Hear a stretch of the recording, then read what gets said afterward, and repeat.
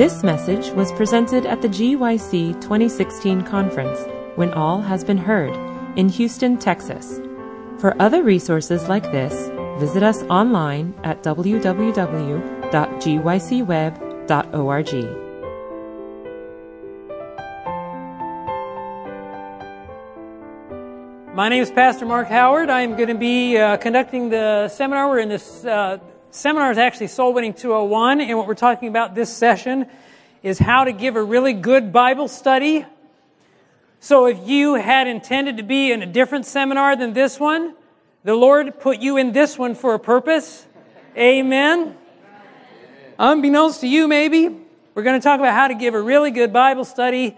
I am a pastor currently in the Michigan Conference of Seventh-day Adventists, and I also am the director of our conference's lay training school, the Emmanuel Institute of Evangelism. On your way out, if you've not received it already, you'll get one of these cards from Audioverse. Emmanuel Institute has actually done a training course, a video training course with Audioverse. If you feel you'd like to have more extensive training, apparently Audioverse had a lot of requests for training, and people say, I can't go to one of those training schools. Is there something available online? Well, there is now through Audioverse, and you get a discount with this card and a free t-shirt at the Audioverse booth. So make sure you get one of those on the way out. And then we also have a card here highlighting a couple of our manual programs that you might be interested in taking if you want further training. Now, having said that, I'd like to start our session here with a word of prayer, so I am going to ask you to bow your heads with me as I kneel and pray. Father in heaven, Father, we are grateful that we can be here at this event. We're thankful that we have the opportunity and the privilege to come together as like-minded believers and be recharged and revived. Father, we pray that your Spirit would help us not to just come here and receive a blessing and leave it, but that we would take that blessing from here and we would bless others. We pray these things and ask them in the name of Jesus and for His sake. Amen. Okay, now we've been talking about, in fact, I need to back up a little bit. We do a lot of training at Emmanuel Institute. There's a lot of things that we train people in the whole philosophy, if you will, of evangelism. But my primary purpose for this course here was to get people to leave GYC and commit themselves to studying with somebody and leading them into the truth. Now, I see a lot of new faces in this particular seminar, so I want to tell you one of the reasons why I'm saying that. I want to share with you a statement that is found in the book Christian Service, among other places. That statement says this, page 69 in Christian Service. Let ministers, that's me, teach church members, that's most of you, that in order to grow in spirituality, they must carry the burden that the Lord has laid upon them. And we talked in our last session how we might not use that word burden as much today as we would use the word responsibility. Don't miss this. The prophet of the Lord talks to you and me today and says that God has laid a responsibility on us that will help us grow in spirituality, and it's the only way we can grow in spirituality. So I'm going to read it again. Let ministers teach church members that in order to grow in spirituality, they must carry the burden that the responsibility that the Lord has laid upon them, the responsibility of leading souls into the truth. And when you read this in Ellen White's writings, especially and specifically here, leading them into the truth means the truths of the Seventh-day Adventist Church. And so what I mentioned before in this seminar is this is not giving somebody a gloat tract, as great as that is. This is not smiling and saying to somebody, God loves you, giving them a sandwich because they're hungry, as great as those things are. Leading somebody into the truth implies a consistent, regular working with somebody until they take their stand with God's remnant people. And we're told by the pen of inspiration that is a responsibility that the Lord has laid on everyone here. A responsibility that if you don't take upon yourself, you will not grow in spirituality. The author goes on to say, those who are not fulfilling their responsibility should be visited, prayed with, and labored for. She uses that language when you're working with a weak church member. Why am I reading this? Why am I sharing this? I want you to understand here at this GYC that this is not an option for you as a Christian and a follower of Jesus Christ. I mentioned in one of the previous seminars, it's like you ever see those relay races or run in the relay races, right, where somebody has a baton and they're running around the track and they hand the baton to the next guy and he grabs it and he runs and he gets it. Have you seen those before? Jesus was the original baton carrier, and it's like he's running around the track. Then he gives to Peter or Paul. They're running. They come down and give the Adventist pioneers. They're running. They come down to our age, and they go and they hand the baton, and we say, right? It's not an option for a true follower of Christ.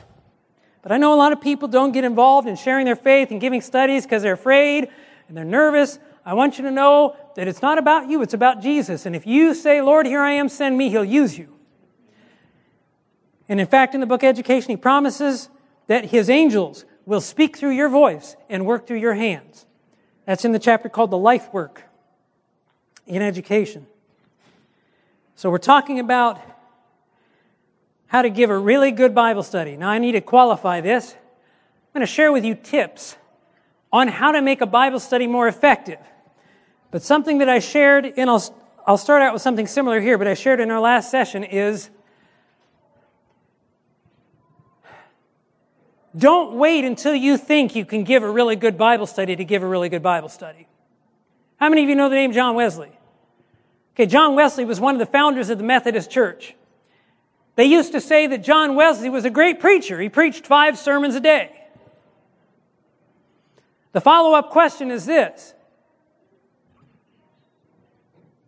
Did he preach 5 sermons a day because he was a great preacher?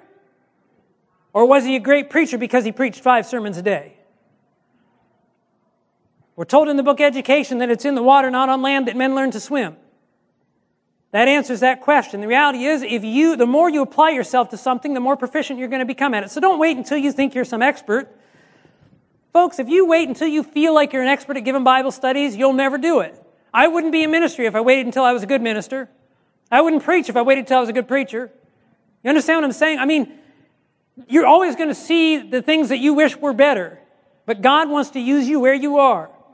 And He will develop your talents and your skills. So I hope that you're here saying, yeah, here I am. I'm going to leave this place at GYC and I want to share Christ with somebody. I want to give Bible studies and I want to win somebody to the truth. I'll lead a soul into the truth. So these are tips on how to make your Bible studies more interesting and effective. Now, I meant to mention, I don't have this up on the screen now. If you go to this link, you can get the handout that I am following here. Okay? So if you have a device and you can type that in, you can download, it's number 4, How to Give a Really Good Bible Study, and you can download that PDF and follow along. Now, the first thing I want to share with you is a prerequisite to any and all soul-winning work. In other words, when you're sharing your faith in any capacity, this is the prerequisite to any and all soul-winning work. And that is this. Remember that the work and its results are God's, not yours. One of my favorite stories in the Bible is a story of Jonathan and his armor bearer. You remember that story? Jonathan, the son of King Saul.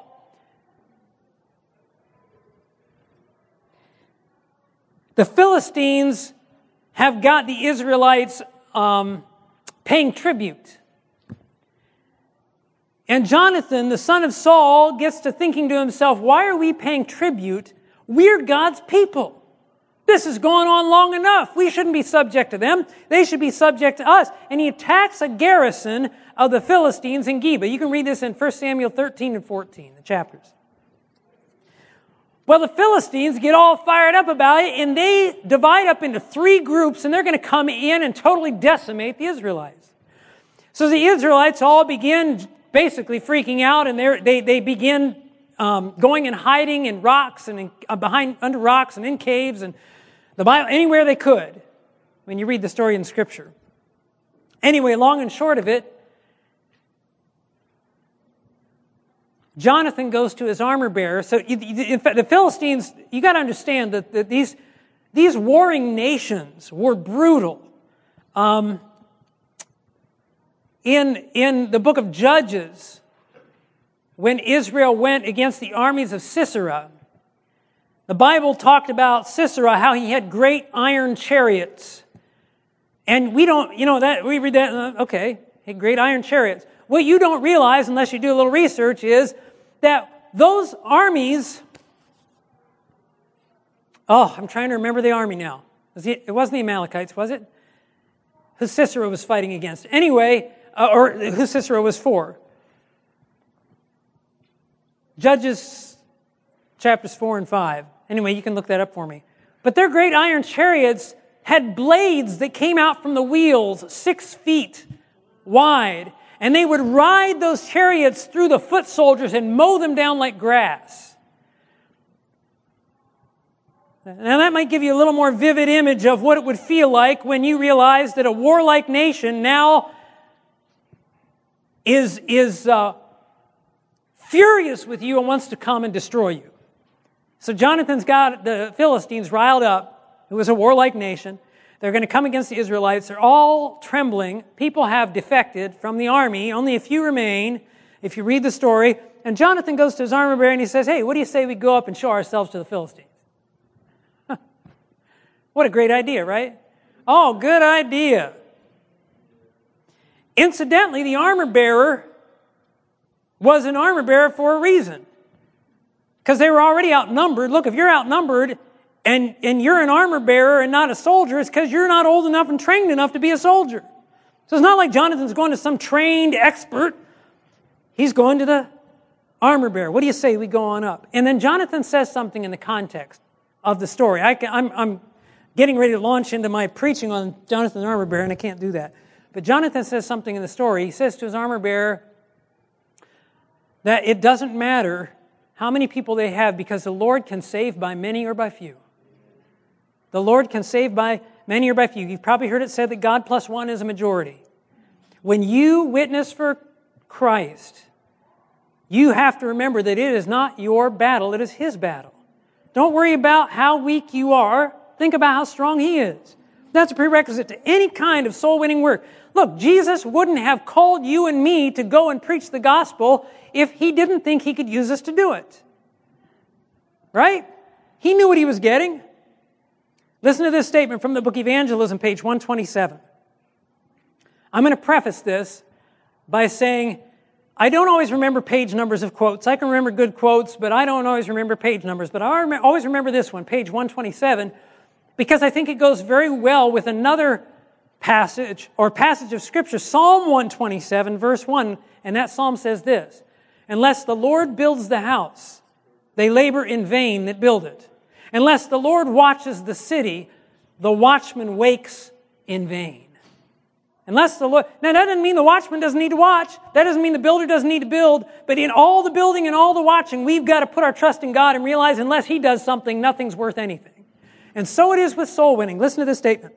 There is far more being done by the universe of heaven than we have any idea of in preparing the way so that souls shall be converted. Do you have someone you love that is outside the truth?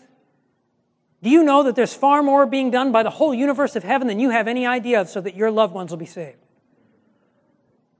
When we go to work for Christ, we're just joining in a work that's already taking place.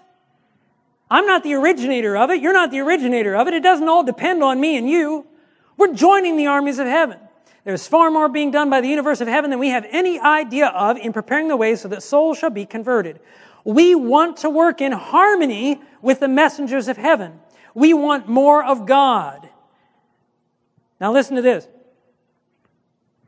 Oh, you know what? I put it in the handout and I quoted it from something else, and I really don't like what I did there. Let's see if I can remember it. Here it says we want more of God, and then after that there's an ellipsis, and after that in the full quote it says we don't want to. Thank you very much, brother. The full quote says this. Now I'm going to read on beyond what it says right here. We want more of God. We do not want to feel that it is our talking and our sermonizing that is to do the work.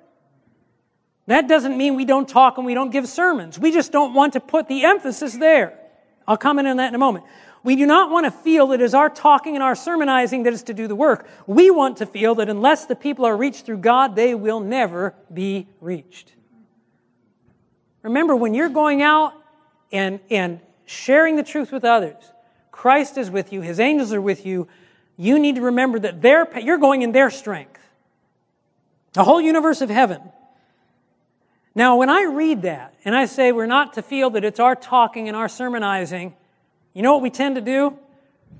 First thing we tend to do is say, yeah, I mean, we shouldn't be going and bragging and patting ourselves on the back and feeling like we're doing some great thing. We always think of it in the bragging type of, proud kind of a way of taking that statement. But I want you to think of it a little bit differently. Have you ever witnessed to somebody and it goes south? As far as you can see, it goes bad. You don't think, it's like, oh man, that was terrible. I wish I hadn't done that. Have you ever done that? Now I want to tell you, I shared with a group earlier today, I had a church member who did that with his brother. His brother got so mad, he said, never talk to me about a religious thing again. Don't go judging me and everything else. I don't ever want to talk to you about spiritual things again. That brother told me the story himself at one of our church socials, and he said, it wasn't until my brother got me mad about questioning my spiritual life that I first decided I needed to give it to Christ. So there are times when you go, I could tell you story after story about incidents where somebody was mad and God turned it around. In fact, our conference president, Elder Gallimore, said, when you share the truth with somebody, first they get mad, then they get sad, then they get glad.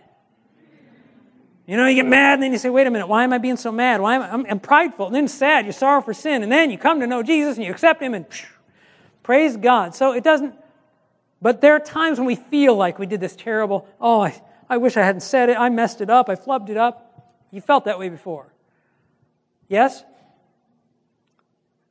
What are you thinking is doing the work in that situation? You're talking or you're sermonizing. You can do it on the negative side too, see? You shouldn't brag about it and take all credit to yourself. You're right, you shouldn't take credit to yourself either way.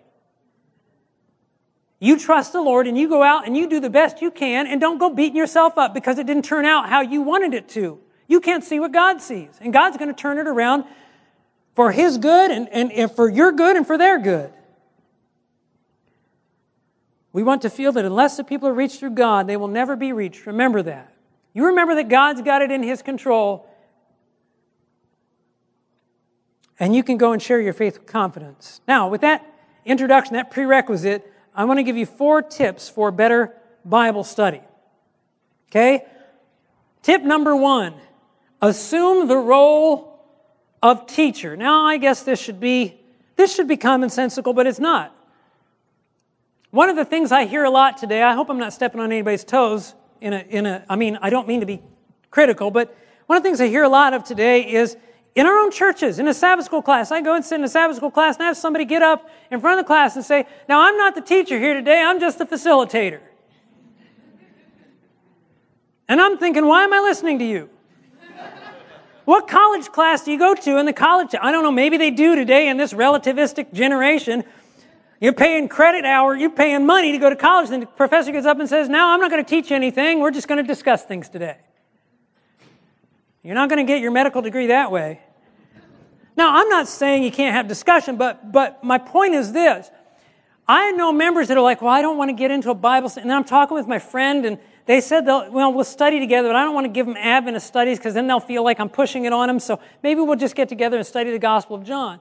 Folks, Jesus didn't commission you to give them the Gospel of John. Jesus commissioned you to give them the third angel's message. I'm not saying there's anything wrong with studying John. Don't misunderstand me.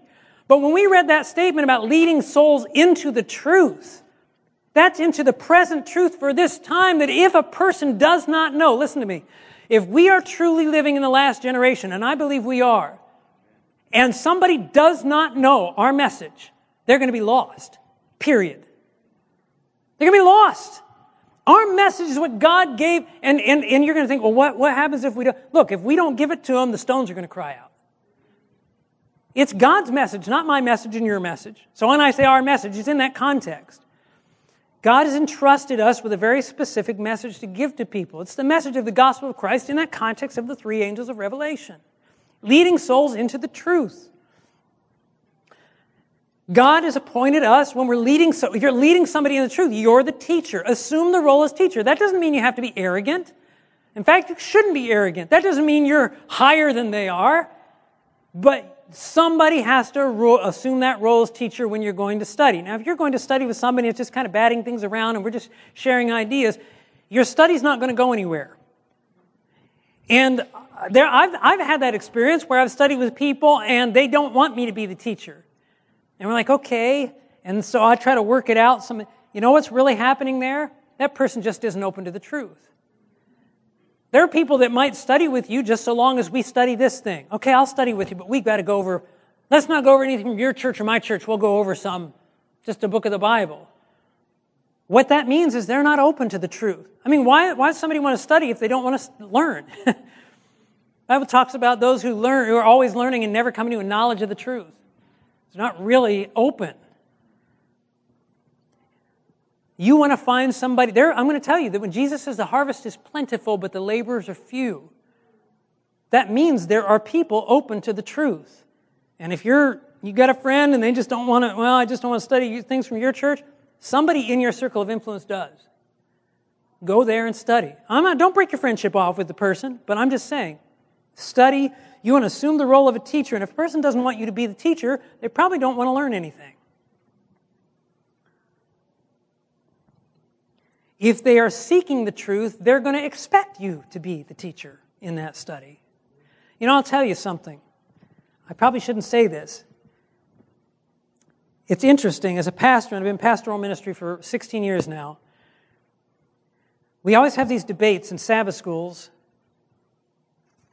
You have your Sabbath school that's kind of seminar-like, where you have somebody teaching a lesson, and then you have the circle group, right? Especially when young people get together, it's like, well, we got to sit in a circle, whatever. Okay? Now I'm not against the circle, but I'm going to tell you what generally is happening, and this isn't just with young people. We have the debate all the way through the ranks. What generally is happening is this. The people who want to sit in this, it's not just about sitting in a circle. But some people don't like the fact that somebody's just teaching the lesson. You know why? Because they want to teach from where they're sitting. That's reality. They're not there to learn. And I'm going to tell you something. When I go and do an evangelistic series and I baptize people and they come into the church, and I'm not talking about people coming into church and these are ignorant people and they don't have any Christian background. I'm talking about young and old. I'm talking about male and female. I'm talking about people with a lot of Christian experience, a little Christian experience. I'm talking about wealthy and influential, or, somebody who just works a blue-collar job across the board. The new people say, I wish there wouldn't be so many people interrupting in class so I could hear what you're teaching. There's a difference between somebody who wants to learn something. And when you're giving a Bible study, you're giving it to somebody who wants to learn. They're expecting you to be the teacher. So teach. Okay? Assume that role. I'll flesh that out when we get to another point here. Second tip. Believe the message yourself. I'm going to tell you that I've done evangelistic training is a strange thing from this standpoint. People share what they're excited about. Has anybody here seen the documentary Fat, Sick, and Nearly Dead? Okay? It's incredible. It really is an incredible story about a guy, Australian businessman, who is unhealthy, overweight, and got into doing a 60-day juice fast. It's not a prescription for everybody in the world to do a 60-day juice fast or whatever else. It's just his story. But what's interesting is the guy was on all kinds of medications, had a health condition that couldn't be cured and what have you. He started to do this juice fast, and he got off his medications, he lost weight, he started feeling better. Now what do you think he starts doing? Well, in this documentary, he basically, because he had the money, evidently, he came to America and he documentaried the whole thing as he's going across the United States with a car that he rented or bought for the occasion, probably bought it because they bolted a juicer in the back, and he drives around the country and juices and stops at truck stops and other places and he basically becomes a juicing evangelist, okay? The guy gets excited about something and he goes out and he begins to share what he's excited about because that's what people do. And so it's always odd to me to train Seventh-day Adventists to share their faith when it's something that we ought to be doing just because we're so excited about it. But I know a little bit of what happens. When I first became a Seventh-day Adventist, I started sharing with everybody, and I'm going to tell you, I didn't have a clue what I was doing. I didn't know how many things I said, bad things, wrong things, whatever else. But it's been said before that the biggest mistake that new people make in evangelism is not making enough mistakes. I'm going to tell you right now, here's what happens. I'll guarantee you, when you first came to Christ, you were so excited and you went and told somebody. And you probably told your Catholic grandmother that she's going to hell because she's part of the, some kind of thing. And then afterwards you're like, I shouldn't have said that. And then somebody somewhere says, see what you went and did? You shouldn't be out witnessing. You went and hammered those people over the head and you listened. Maybe it was just the devil whispering in your ear and said, you flubbed that one up, and you listened to him, and then you stopped sharing your faith.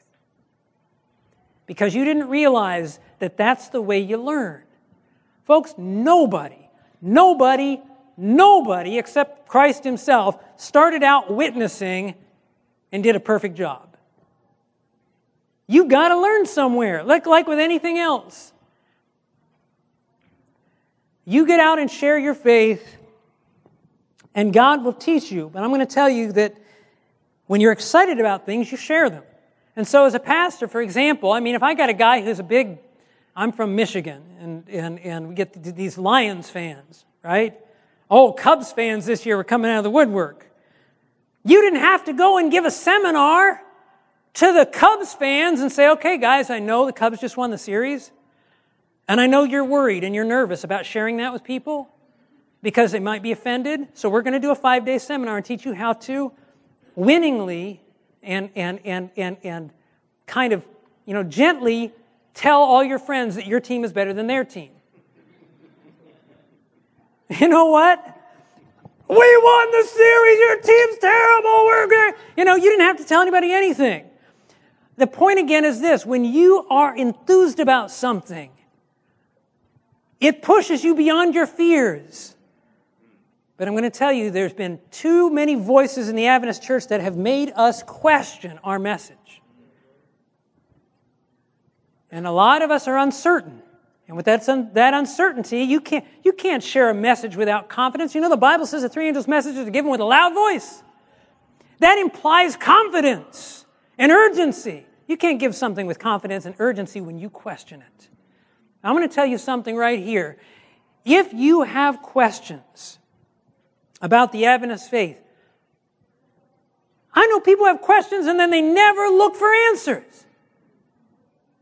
It's okay to have questions, but ask somebody. Say, I've been wondering about this. Now, why do we believe? Get some answers. Get yourself grounded. If you have questions about spirit of prophecy, I've just always had these nagging questions. Ask your pastor. Ask one of the elders. Do some study for yourself. There's plenty of resources. I know people who say, I have these questions. Have you looked into it? No. I just go to church and sit around in Sabbath school and I talk with all the other people who have those questions and we just kind of pontificate for an hour. That's not going to help you. You've got to believe the message yourself. Folks, people can sell... I don't want to say anything if you've ever sold. People can sell all kinds of stuff that doesn't even work well because of the way they pitch it. You can sell a product that really isn't as good as the sale pitch says it is. But when it comes to the truth that we have, it's better than any pitch we could give it. If there's anything worth getting excited about, it's our message. Amen. If Joe Cross can get excited about juicing, we can get excited about Third Angel's message. Listen to this statement from the book Evangelism, page 179. Ellen White tells a story. She says, on a certain occasion when Betterton, the celebrated actor, was dining with Dr. Sheldon, the Archbishop of Canterbury, the Archbishop said to him, "Pray, Mr. Betterton, tell me why it is that you actors affect your audiences so powerfully by speaking of things imaginary." Can you get that? How is it you actors make people, you're so believable and people just, how can you do that? And this is a minister asking the man, the Archbishop, asks the question, and so the actor responds, "My Lord, with due submission to your grace, permit me to say that the reason is plain. It all lies in the power of enthusiasm. We on the stage speak of things imaginary as though they were real. And you in the pulpit speak of things real as though they were imaginary. Believe the message yourself." Ellen White says also in the book Prophets and Kings, page 263, when God opens the way for the accomplishment of a certain work and gives assurance of success. Folks, Jesus has done that when He gave the Great Commission. He said, "All authority is given me in heaven and earth. Go therefore and teach all nations, baptizing them," etc., etc. When God opens the way for the accomplishment of a certain work and gives assurance of success, the chosen instrumentality must do all in His power to bring about the promised result. Now listen to the last sentence here. In proportion to the enthusiasm and perseverance with which the work is carried forward will be the success given. In proportion to the two things, enthusiasm and perseverance. Not going to be enthusiastic about something you're not convicted of. And perseverance. What is perseverance? Let me ask you this. When you hear the word perseverance, what do you think of? Tell me something you like to do. Brother, what do you like to do? Huh? Don't give up. Yeah, well, tell me something you like to do. Somebody tell me something you really like to do. Okay, rock climb. Well, that's not a good one. It kind of is. I was going to say, usually you don't think of persevering as something that you like to do, but there's persevering in rock climbing. The point I'm making, I was going to make is this. When I think of perseverance, I think of something and I really don't, it's going to be hard. I'll put it that way. It's going to be really hard. Right? Perseverance isn't something that's easy. It's going to be hard. You've got to push through it. Running.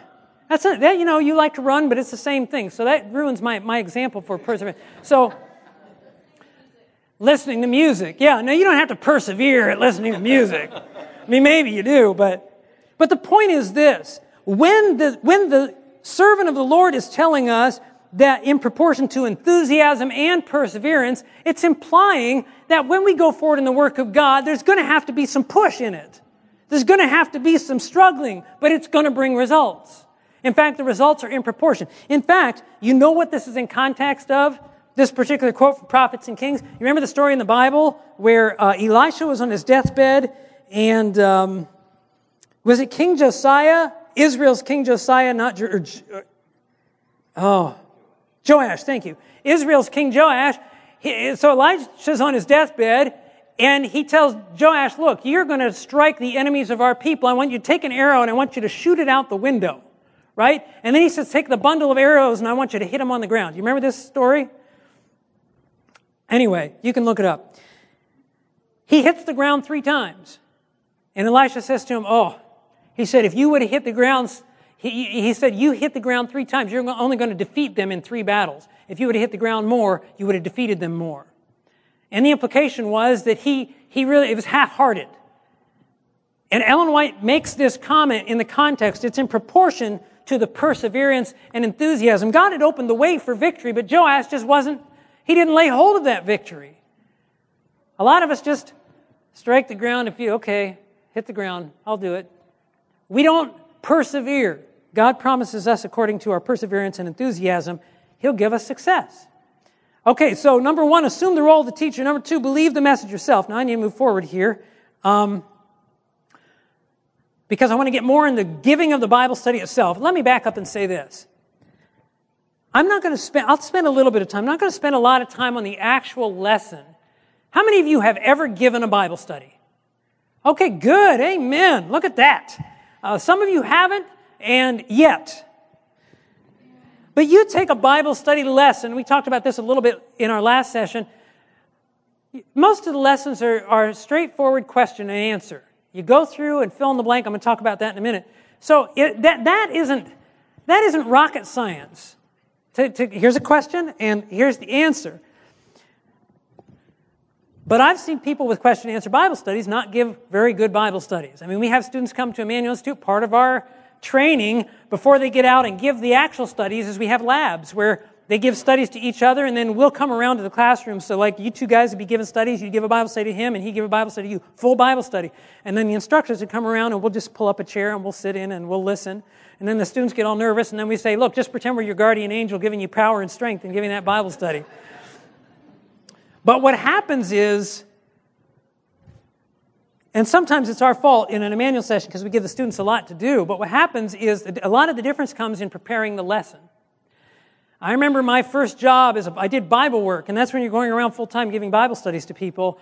And I remember my pastor even telling me, he's like, look, you know these subjects.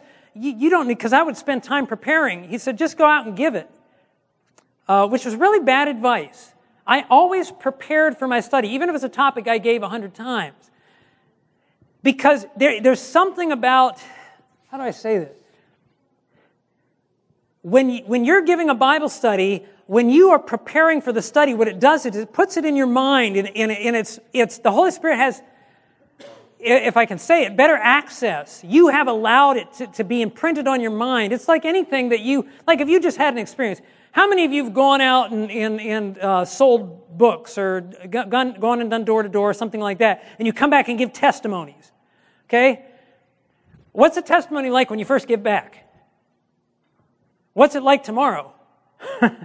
In other words, if I went out today and I come back, we get this at Emmanuel Institute. The students come back like, oh, we want the whole class to get together and hear the testimonies. The students can't wait. Oh man, I got to tell you what happened. No, hold on. I want all that enthusiasm for the whole class. Sometimes they tell it, and then it's like the next time they get it, they're like 20-minute powerful testimony, and then you get in front of the class and say, tell us what happened. Well, we went out, we found some people home, and we signed them up for Bible studies. Where's the 20-minute testimony? But what can happen is the next day, or as it gets further away from it, it's out of your mind. It's not as fresh. When you're giving a Bible study, one of the most important things you can do to make it an interesting Bible study for the person you're giving it to is to prepare the study. What do I mean by that? First of all, you're going to go through the lesson yourself. Whatever lesson series you're using, you're going to go through the questions and the answers. You're going to look up the texts. I'm going to tell you something right now. I don't care whose study you're using. Somewhere in the series, unless it's the one you wrote, and even sometimes then, you're going to come across a text, and you're going to be like, that doesn't answer the question. Where's the guy going with this question? Whether it's Finley's studies or I don't care what it is. Now, maybe they were going somewhere. Maybe it's a misprint, or maybe they were going somewhere and you just don't know it. But there's nothing worse than getting in. If you don't prepare, you're in the Bible study, you're in the middle of it, you ask a question, they read the text, and you're like, and then they look at you, of all the questions, they've not asked a thing, they get to that one and say, what does that mean? And you're like, So you go through them ahead of time, and I'm going to tell you, I don't know if I brought it up here the last session, that when you're giving studies, that study is only a tool. You are the workman or the workwoman who works that tool. It's a tool in your hands. So if you come to a question and you're like, I can't put this together, just scrap it. Take it out of the study when you're preparing. Now, maybe there's a question and you're like, I don't know where this text is going, but I know a really good text. Use that text to answer the question. Sometimes the question is integral, is key to the study, but sometimes it's not. And if you don't know, scratch it so that when you're in the study, you're not like, and if you're following a lesson and you've given them a lesson and they're following a lesson, I would just, if I was going through it, I might even so much as say, I wasn't quite sure where the author of the lesson was going with that one, so I'm going to jump to the next one. Don't feel like you got to be the expert of everything when you're a Bible study, even though you're assuming the role of the teacher. That doesn't mean you're an expert and you know everything. People are going to ask you questions you won't know the answer to. I've got people like, I don't give Bible studies because people are going to ask me a question. I won't know what to say. Just tell them you don't know. You're not God. They don't expect you to be God. Say, you know what, I'm not sure about that. Let me look that up and we'll talk about it next time. Because when you're giving Bible studies, you're going to be doing it in a series typically. You come back next week. So there's no shame in that. So when you're preparing your material, you want to go through the lesson, you want to look up the text, fill in the blanks, substitute a text if you need to, whatever. Highlight, in most studies there are notes, explanatory notes. Highlight the things that grab your attention. Because when you're going to teach the study, you're going to make some notes that they're going to guide you. Oh, here's a point I really want to emphasize. I'll give you an example of that in a minute.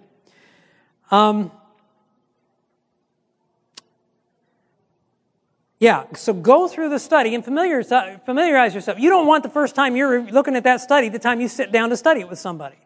You want to have reviewed it and prepared it. One of the things I did as a Bible worker is, this was back in the day of something called cassette tape. Anybody know what that is?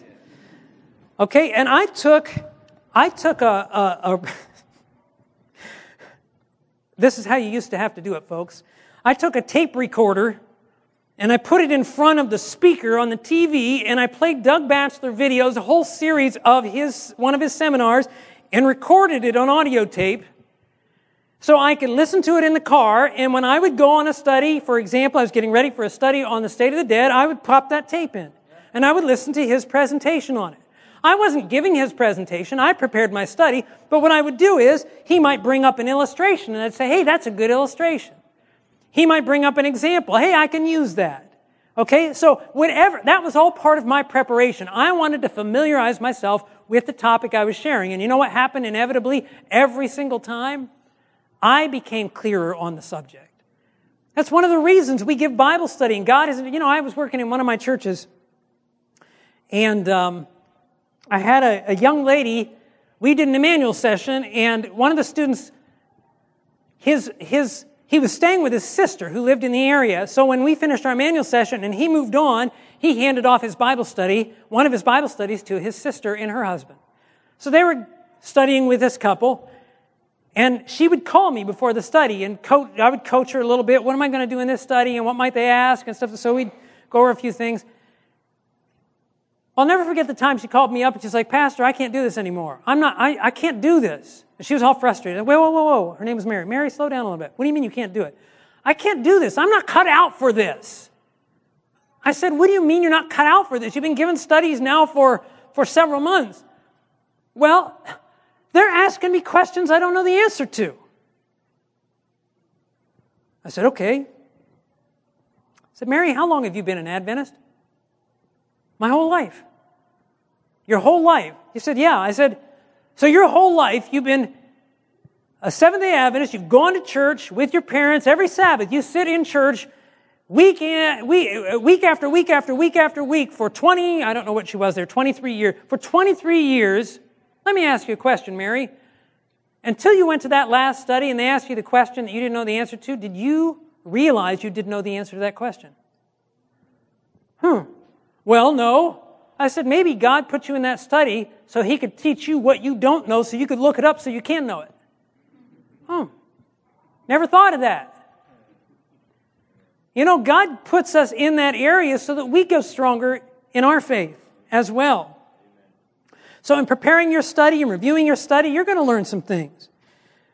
So I'll highlight, I'll make notes. Sometimes an illustration will come to my mind. It's like, hey, I got a story that goes, jot it down in the study. That's all preparation. So when you go to give that study, you're ready. Those things are in your mind. That's going to make your study infinitely. That in and of itself will make your study a better study. I can't tell you how many people I didn't have time, so I just ran out to the study. And inevitably they come across that question where they, what does this mean? I'm not really. And sometimes a person says, I'm not sure what it means, and they flounder on it. Sometimes people try to make up answers like they do know what it means. And that's an experience. But I won't go into that now. And you know what? If you need to, in preparing and knowing the material, practice with somebody. I don't know why more. I'll talk to Adventists about giving Bible studies, and they'll say, Pastor, I've never given a Bible study. I'm talking about people 40 years old, been in the church their whole life. I've never given a Bible study before. What do you do on Sabbath afternoon? I go home and take a nap. For crying out loud, find 2 or 3 people in the church and practice giving Bible studies to each other. It'd be a much better use of the Sabbath, and you become proficient just by practicing it. So if you need to, get some friends. We did that in my first church. We had a group of about 22 of us who got together on Friday nights, and we took a set of Bible lessons, and we just divided them up. And everybody let out a different one every Friday night. So it's like, okay, next week is your night, and you get and she would present. And we would do that every week. And we're all church members. But it helped us. We all were blessed by it, and we were gaining proficiency. So all of that is under a heading of knowing your material. So number 1, assume the role of the teacher. Number 2, believe the message yourself. Number 3, know your material by preparing it, by reviewing it, and practicing if you need to. The next tip, there's 2 more tips I'm going to give you, is engaging your study interest. Let me see here. I'm going to go to the screen. Oh, I hate when it does that. I have this thing that takes away the blue light. See it all? It's all yellowed. Oh, and of course it's going to be up there somewhere. Okay, we're just going to look at it yellow because I can't. No, I'll fix it this way. Give me a second. So I'm going to show you an example of... I'm having all kinds of difficulties here.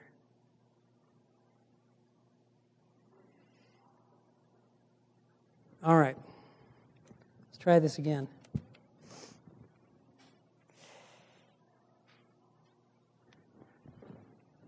There we go. And I need to hit play on that. Now, this is one of Gary Gibbs' prophecies of hope that I had mentioned in our last session. You're not all going to be able to read that, but I'm going to kind of follow that for just a minute with a question and answer. And I want to show you a few differences in giving studies. This is one of the things I hear a lot. Even after I tell the students how to do it, this is where people default to. So up at the top, there's a question. It says, how did God seek to get Nebuchadnezzar's attention? And then it gives Daniel 4:5. And then the answer is, I saw a dream. In fact, I have that on here as well. The answer says, I saw a blank which made me afraid, and the thoughts on my bed and the visions of my head troubled me. Okay? So now in a Bible study situation, as you're going through the Bible study, you're simply asking them the question, and then you're going to fill in the blank, okay?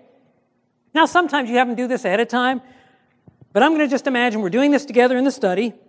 And so let's say I'm giving the study, and I ask the question, how did God seek to get Nebuchadnezzar's attention? Let's go to Daniel 4:5. Daniel 4 and verse 5. And the Bible says, I saw a dream which made me afraid, and the thoughts on my bed and the visions of my head troubled me. Okay, so it says, how did God seek to get Nebuchadnezzar's attention? Daniel says, I saw a dream. Question number 4. What did the king do to try to understand this message from God? Now tell me what I did wrong in that if I'm giving a Bible study. If I gave a Bible study and you were receiving and I did just what I said, what did I do wrong? You weren't involved at all. You're just sitting there. I'm going to tell you what's going to happen on question 3 and onward. They're gone. Especially if you're studying something that is new to them. If you're studying, for example, the state of the dead and they've never heard that, they're just going to be, if you're doing all the talking, they're gone. So you want to engage your interest. Now, I'll tell my students this. I'll say, okay, you want to engage no. Don't do all the talking. I call it monologuing. It's not a monologue where it's just you. Oh, I got it, Pastor. Okay, I'll do it. So they'll get at it again. Question number 3. How did God seek to get Nebuchadnezzar's attention? Daniel 4, verse 5. Okay, I got it. I'm not going to do all the talking. Daniel 4 and verse 5. Pick on the one brother over here looking it up. You got it? So I'm giving a Bible study, and I ask the question, tell me your name again? Josh? Yes. You're going to read Daniel 4. So I'm going to say, how did God seek to get Nebuchadnezzar's attention? Daniel 4, verse 5. Now we're sitting down, we're giving a Bible study, so you're going to go ahead and read that for us. I saw a dream in which made me afraid, and the thoughts on my bed and the vision of my head troubled me. Okay, so you see there that Daniel saw a dream which made him afraid. Okay, question number 4. What did the king try to... Now, what's the difference? Hey, great, I had him read. What didn't I do? I'm involving him a little bit. But here's what's going to happen. And I see this happen. I'm telling you, I'll do a whole class. I'll do just what we did here. I'll give the example and everything else. And then we'll break up for our Bible study lab and we'll have our students get together. And what do? Very first thing. Just what I did there. It's like we went over it in class. I'm just telling you, it's very easy. I think part of the reason is people get nervous when they're giving the Bible study. And it's almost like there's something they call radio silence. You know what I'm talking about? Which is death to a radio program. You don't want silence because people will switch channels. And so you got to have noise all the time. Well, unfortunately, we've adopted that sometimes in our thinking. So when we're giving Bible studies, we think there's always got to be noise. We're afraid to let them do the talking because if there's any pause, it's going to feel uncomfortable. Maybe you've been in a situation where you ask a question and they don't answer right away. And it's quiet. Let me tell you something. God works through the silence. My brother Jim always says, embrace the silence. People make decisions in the silence. But I've seen students do that time and again. So here's what's going to happen. As I'm in this, you got to understand that when you're giving somebody Bible studies, you're also teaching them how to study the Bible in that experience. And so if we're studying together, I'm studying, what's your name? Ethan. If Ethan and I are studying together and we're doing like I did there, so I'm asking the question, and then even if he reads the text and I give the answer, before long, every time we come to the question, I'll say, here's the question, read the text. He'll read the text, and as soon as he's done reading, he's going to do this. Why? He's looking to me for the answer because I'm teaching him that I have the answer. That's not the goal we have as Seventh-day Adventists in giving Bible studies. Where do I want him to see the answer? In the Bible. So what's going to happen is we're going to read Daniel 4 or 5, and then I'll ask the question again when I'm giving a Bible study. So I ask the question. So question number 3 is, how did God seek to get Nebuchadnezzar's attention? Read Daniel 4 and verse 5. Ethan, could you read that? And sometimes we'll read back and forth, but then I want him to answer it. So what's the answer there? And so we'll read it and I'll say, okay, so how did God seek to get Nebuchadnezzar's attention? And sometimes he has the whole text here and you have the blank, but different studies work differently. But I'm going to have him answer the question.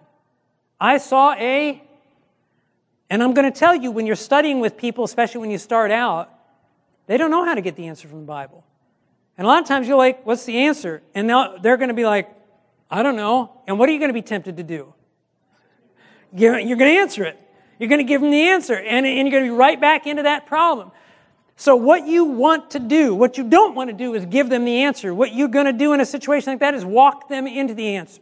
So let's do this one. Let's ask this question. What are the identifying characteristics of God's last day church? Revelation 12:17. You should know Revelation 12:17, but I'm going to look it up here. Revelation 12:17. And we read this together. So I ask the question, what are the identifying characteristics of God's last day church? And Ethan's got his Bible open, so I'm going to have him read it. Revelation 12:17. And the dragon was enraged with the woman, and he went to make war with the rest of her offspring, who keep the commandments of God and have the testimony of Jesus Christ. Okay, now let's say okay, great. He reads that and I say, so what are the identifying characteristics of this church? And he might look at that and be like, and depending on the person you're studying with, it'd be like, what do you mean a characteristic? And you will have already studied that this is a church and everything at this point in the study, but he may be looking at this and wondering. So then I'll say this. I'm not going to give him the answer. What I'm looking for is they keep the commandments of God and they have the testimony of Jesus Christ. But let's say he's not getting it. I say, well, let's look at the text again. Now notice what it says. The dragon was enraged with a woman. You remember, now the woman symbolizes and they're going to, okay. And he went to make war with the rest of her offspring. Notice what it says. Who what? Who do what? Keep the commandments of God. Okay, so there's one of them, right? And they have the testimony of Jesus. So what are the two characteristics? And I'm going to keep doing that until they give me the answer. Otherwise, all I'm doing is pontificating. I'm becoming their priest or their pope and telling them everything to believe, and I don't want to do that. And you don't want to do that when you're giving a Bible study. What you're going to find also is, if you do always give the answer, either you're going to get them looking to you for the answer, or you're just going to bore them to tears. If you keep them involved and engaged, they're going to enjoy the Bible study because they're a part of it, and they go away and they're like, man, I can't believe it. I'm learning stuff in the Bible. It answers its own questions. And they're going to learn that the Bible reveals truth. That's your goal in Bible study. It's key in making a Bible study interesting, engaging your study interest. Now, I talked to you about the Audioverse Advanced. There's a lot more detail on there because I'm looking at the clock here and I'm very close to out of time. I got one more thing I want to cover. So when you're engaging your interest, you want to have them involved, as I'm pointing out there. I mean, just the key there is just make sure that they're involved. And there's going to be discussion too that you have, but don't just plow through it and monologue it like your job is just to get there, read the study, and get out. Engage them in the study. You're there to teach them, and you're not doing any good if they're not learning.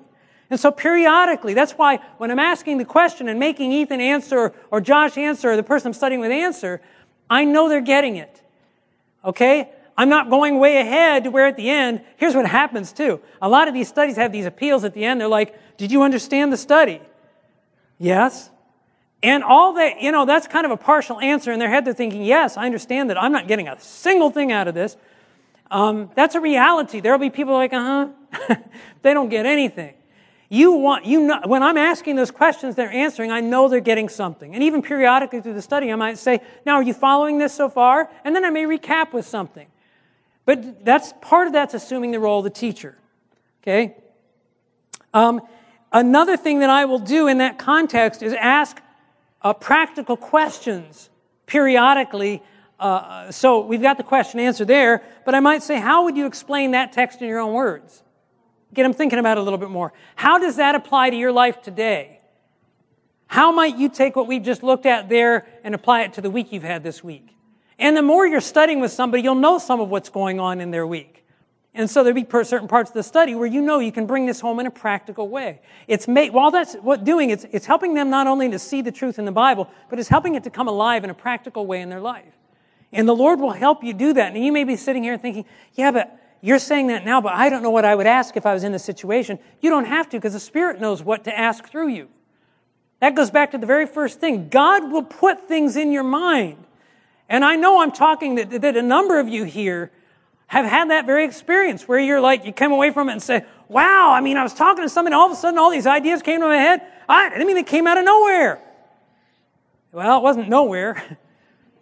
It came from the Lord. He'll do that for each one of us. So you want to engage that study interest in the study. Another thing that I like to do is encourage them to ask questions. Let them know they can ask you questions. That doesn't mean you have the answer right now. I've had people, sometimes I'll ask a question that I know I'm covering in an upcoming study, so I'll say that. I've got a whole lesson coming up on that. There it is. Oh, good. And we will. Sometimes they ask a question that's going to take me far too long to answer. If I answer that now and try to answer it now, it'll derail the study. Okay? So what I'll do oftentimes when I'm studying with somebody is I'll have them get a study notebook. And I'll say, why don't you write that down? And then we'll have times when we go to the study notebook and we answer some of those questions. That way they know. What I don't want to do is make them feel they can't ask a question. When they feel they can ask a question, and even if I don't know the answer to it, I'm going to tell you it's more powerful to people to ask a question and have you say, I'm not sure the answer. Let me study that out and I'll bring it back. That's more powerful to them than you just throwing something out. Because they'll be telling their friends, man, he's a real person. He doesn't act like he has all the answers, but he goes and finds them, and when he finds them, they're in the Bible. I've had it happen. The last tip is apply the truth to the heart, not the head. Okay?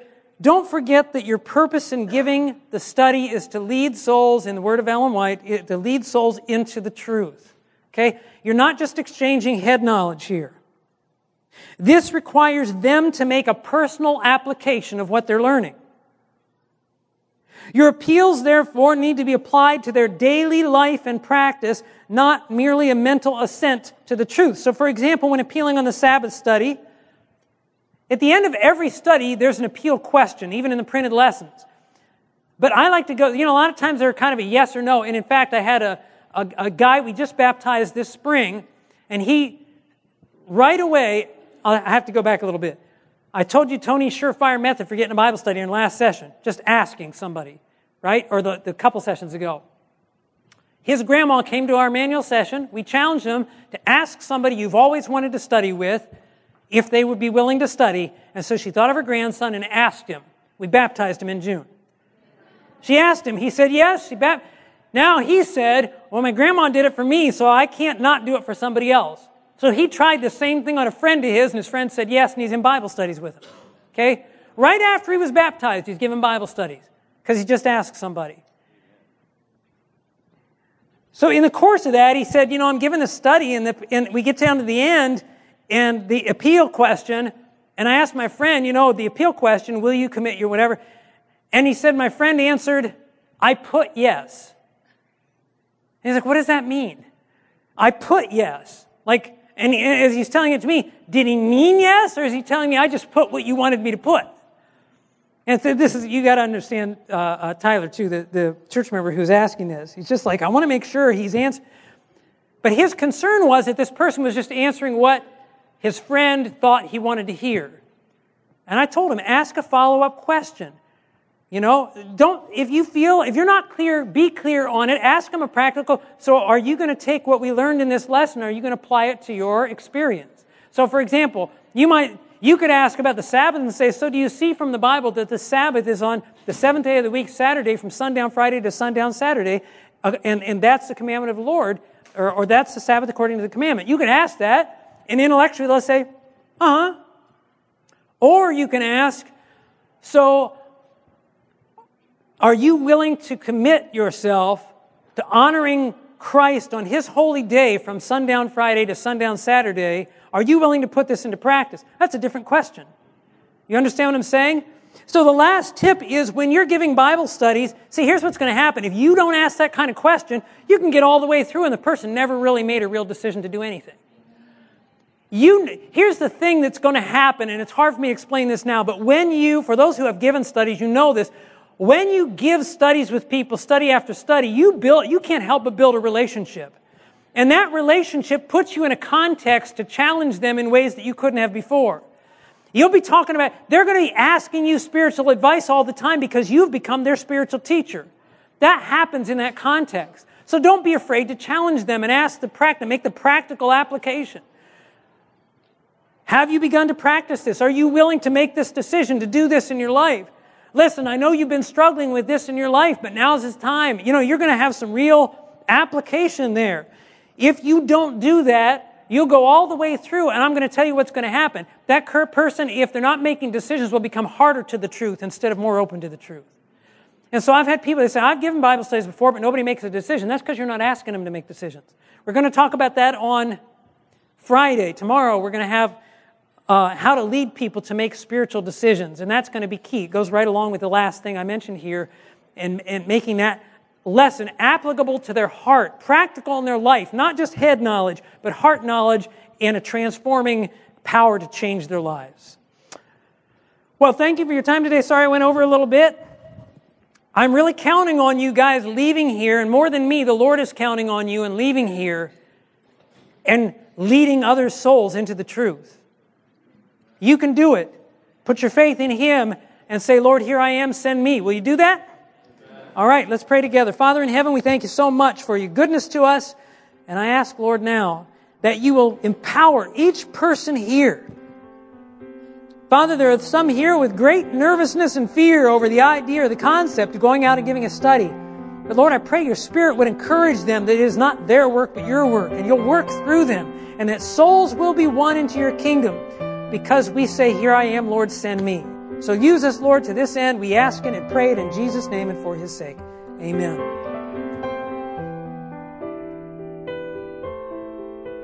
This message was presented at the GYC 2016 conference, When All Has Been Heard, in Houston, Texas. GYC, a supporting ministry of the Seventh-day Adventist Church, seeks to inspire young people to be Bible-based, Christ-centered, and soul-winning Christians. For other resources like this, visit us online at www.gycweb.org.